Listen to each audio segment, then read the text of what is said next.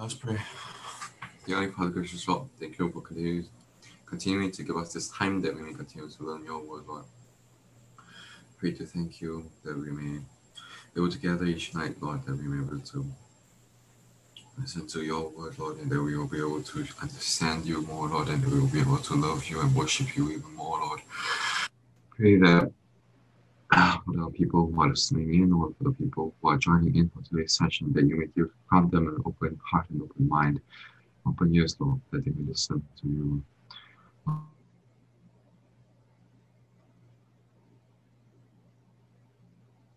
Able to understand, Lord. Give us strength that we continue to listen to your word, Lord. In Jesus' precious name we pray. Amen. Amen. All right. Let's read together. First of all, the scriptures. Taken from John chapter 7, verses 32 to 44. And then we're going to zoom in to look at verses 37 to 38. Today is quite interesting because we come to the last day of the feast itself, and we will see how Jesus interact with them, the thing he said, and how is it related to the feast itself. So let's read together John chapter 7, verses 32 to 44. The Pharisees heard the crowd muttering these things about him, and the chief priests and Pharisees sent officers to arrest him.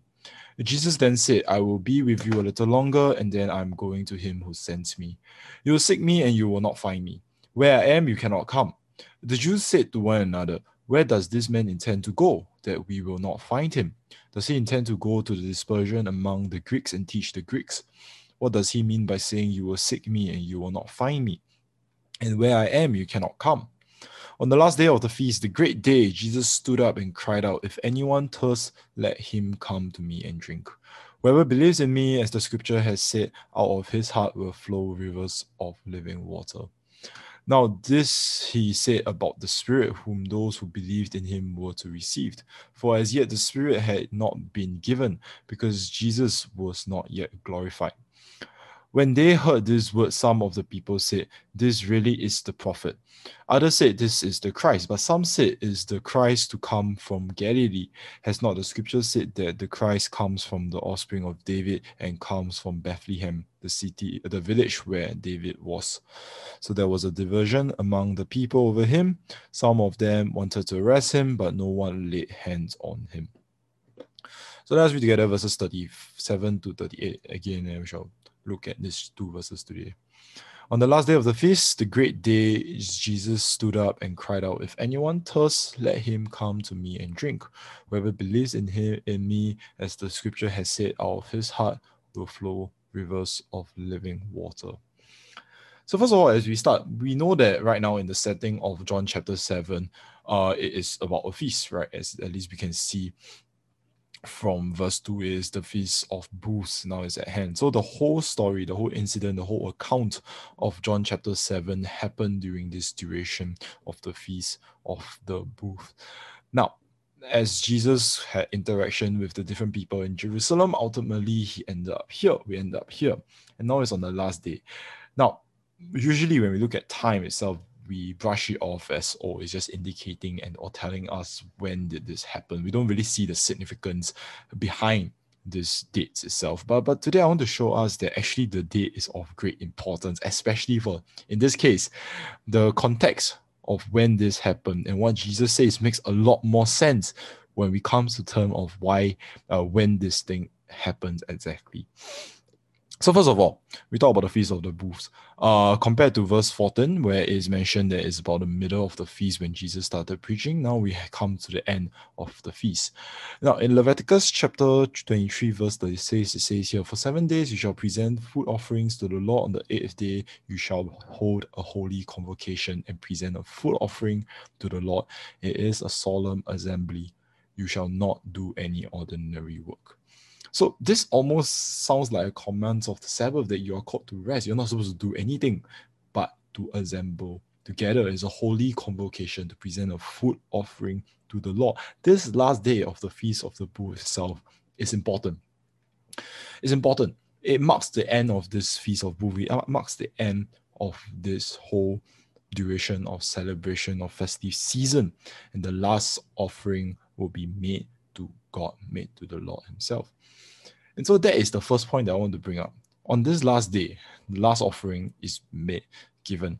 Now, According to Jewish tradition, what they say is that this kind of sacrifices starts on the first day. So on the first day, they will have 13 bullocks. They'll sacrifice 13 bullocks on the first day. And then every day subsequently, it will be one less. So on the first day, you'll sacrifice 13. On the second day, you will sacrifice 12. On the third day, you will sacrifice 11, etc., etc., etc., until you sacrifice 7 on the seventh day. Now, if we were to do the math, it will add up to 70 bullocks being sacrificed altogether during this duration. And lastly, on the 8th day, which is the last day of this whole celebration, on the 8th day themselves, they will sacrifice one last bullock. So that will be the last sacrifice already. So what is this sacrifice for? Now, what does this kind of sacrifice symbolizes? Now, to us as Christians, we know that 7 itself holds a very important, it is a very important number to us. It represents wholeness, it represents wholeness, whole thing, right? So in the ancient Jewish faith, in fact, even today, right now, the Jewish traditions understand 70 to represent 70 nations of the world. Not to say that there are only 70 nations of the world back then. And in fact, now we have over 200 different countries or sovereign states out there. But 70 to represent all the nation, to represent the whole nations of this world. That sacrifice is made on behalf of each and every single one of them. That a sacrifice is made on behalf of the whole world.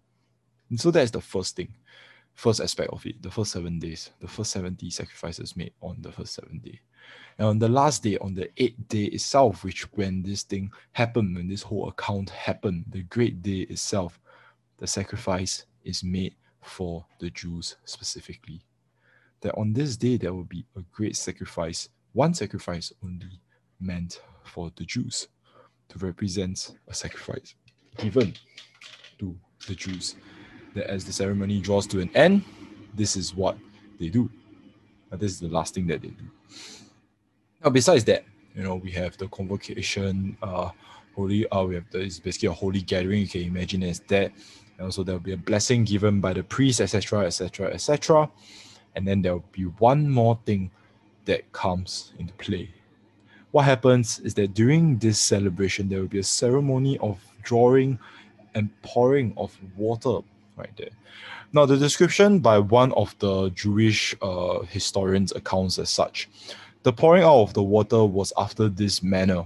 A golden pot, which held 3 logs, was tilted out of the silo. It is basically a container, a tank, you can imagine as that. And when they came to the water's gate, they blew their trumpets and shouted and blew. Then the priest went up the ascents of the altar and turned to the left hand, where were 2 silver basins that on the west side was filled with water and on the east side was filled with wine. He poured the basins of water into that of the wine and that of the wine into that of the water. So in essence, they actually exchanged one container of wine to another container of water. So that is that element and the aspect of pouring of water. Now, this itself, actually, to them, as they understand it, as they relate to them, actually refers to the pouring of the Spirit, which is very interesting. Because we don't ever think about that, we don't ever think about the Jews themselves understanding that there is a Spirit. But yes, in this case, when they're pouring the water itself, it relates to the Holy Spirit. And that itself explains why they understood when it comes to verse 39 that he said these things about the Spirit. So they understand that.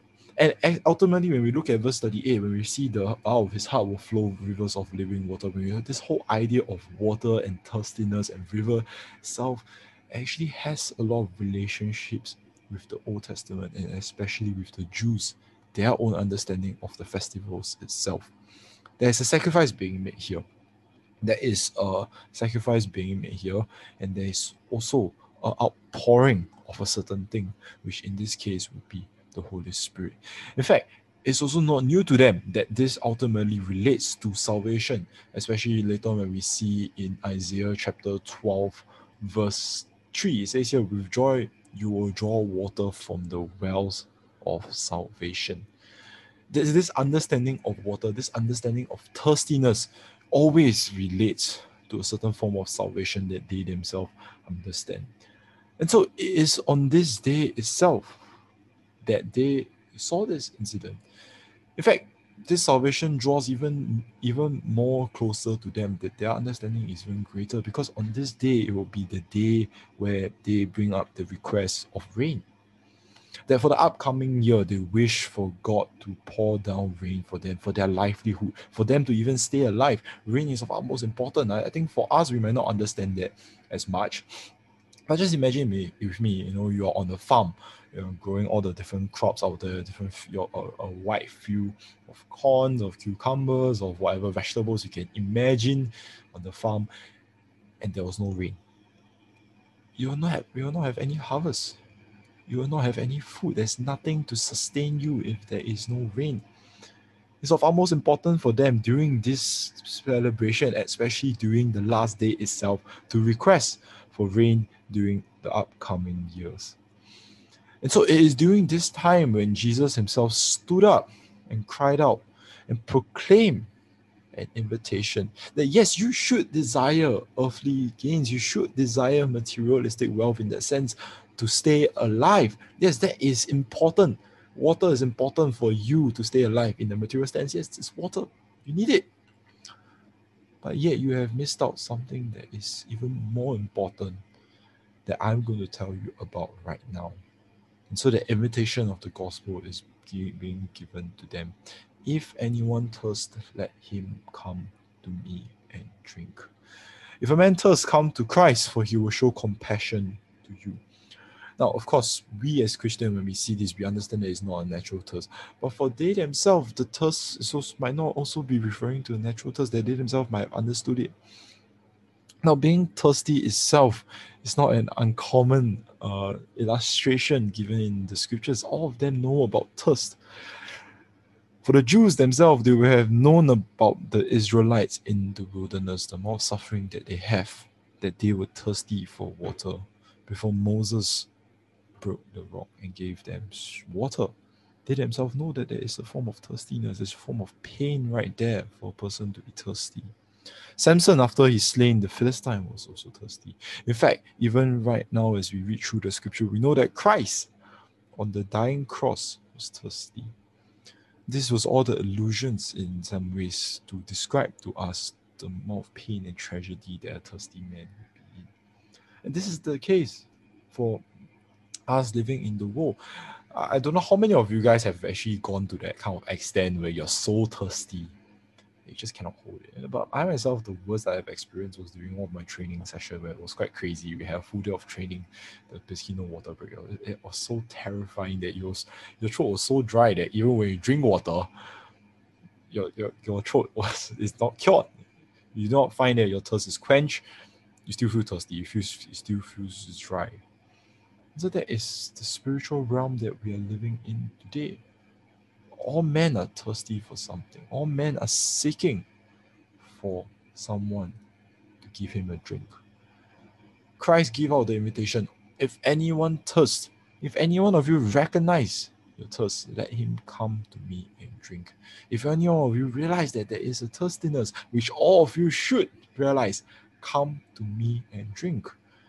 I'm different from everything else that you have seeked for before. Come to him. Let him come to me. Come to me as Christ and drink from me. Why? Drink from me and not from your empty rituals, not from your keeping of the mosaic, nor for it itself is but a container with no water in it. You need to drink from the true and living water. You need to drink from Christ himself. If anyone thirsts, let him come to me and drink. See, this is the sad truth and the sad reality of us human beings. We don't want to drink from Christ. People are desperate for water. Why are there so many religions out there in this world? Why are there so many philosophies to explain life in this world that ultimately some people give up and believe that there is no God? Some people become agnostic and say that yes, there is a God, but we don't know who is it. It can be either one. Why is there so many religions out there? Because for them to quench their thirst, for them to seek out a thirst, they themselves will drink anything and everything. Now, if a man is thirsty to a point that he's desperate and he's out there in the sea, he's surrounded by water. He's surrounded by seawater. Will he drink it? Most definitely. If a man is so thirsty and he's surrounded by bottles of Coke, Coca-Cola, will he drink it? Yes. Does it quench the thirst? No, none of this thing quench their thirst. But will they drink it? Yes, because it seems as though it is liquid. It seems as though it flows. It seems as though it's drinkable and you will drink it. But their thirst will never be quenched. In fact, it will kill them even faster. And this is the sad truth. We don't seek for Christ for any comfort and for any quenching of our thirst. If anyone comes to Christ, the invitation is given out there. If any one of you is willing to come to me, if any one of you were to come to me freely, come to me, and I will give you drink. I will give you a drink.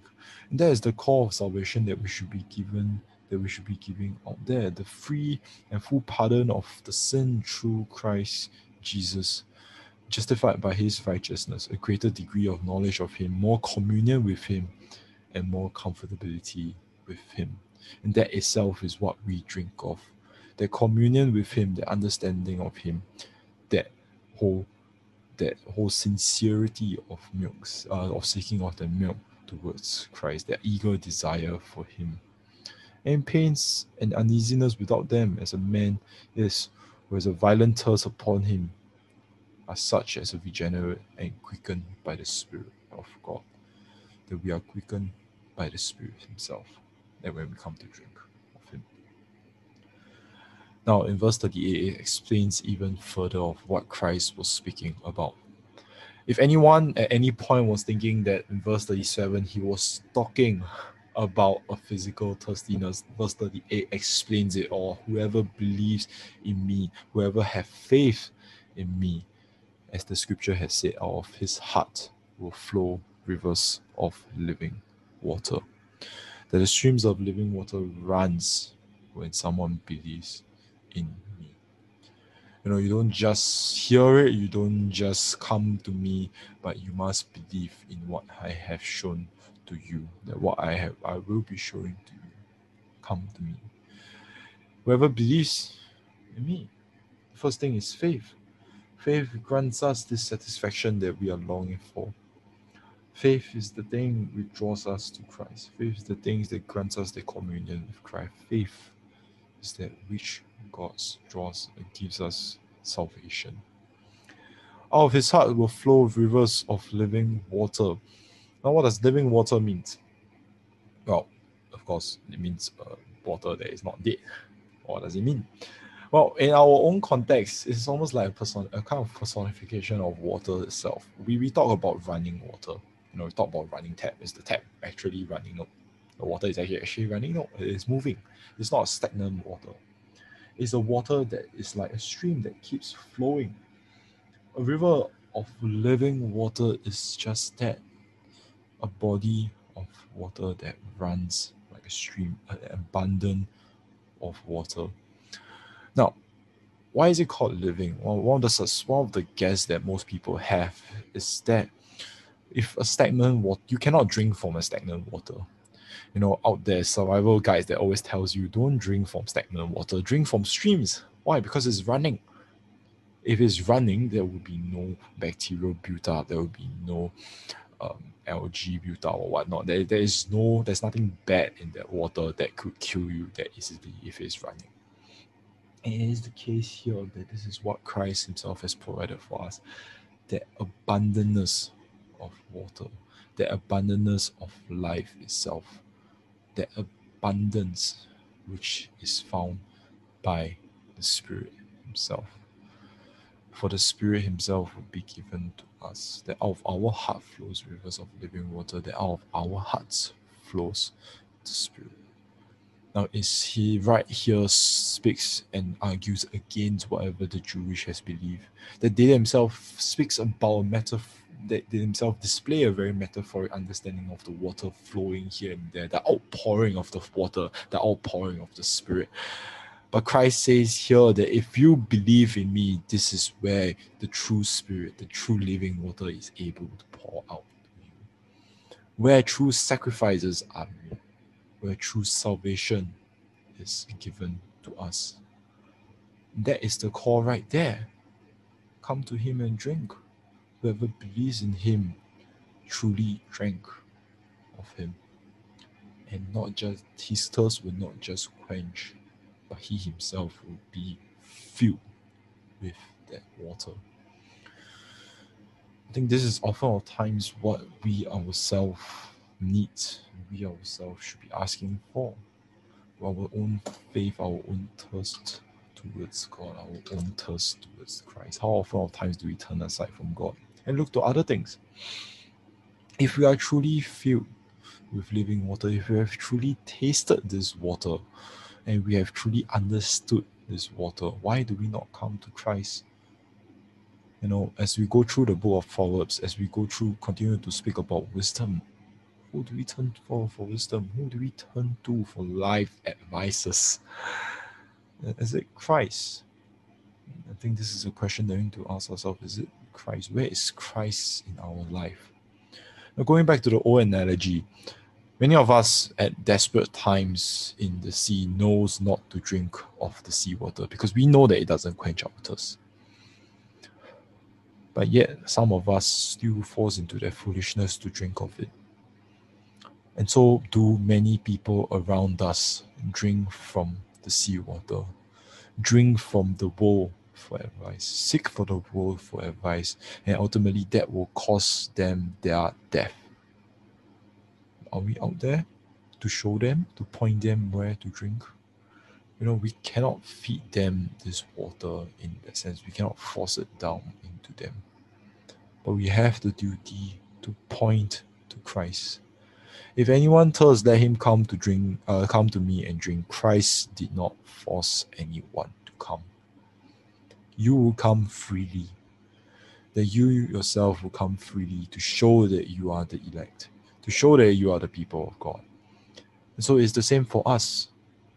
Are we doing that duty? Are we doing our duty to be out there sharing this drink, pointing towards this stream, pointing towards where their thirst will be quenched? I think with that, I will end us off here. Something for us to really go back and think a bit more about, and think about our own relationship with Christ also. Can I have Tising to close us in prayer for tonight? Dear Lord Jesus, we thank you for giving us the gift of the Holy Spirit and for dwelling in us. Will you help us to thirst for your word that we may be satisfied and with your true living water, and will we be able to let this living water flow through us to the other people, that they may also be able to taste and see that you are good. In Jesus' name I pray. Amen.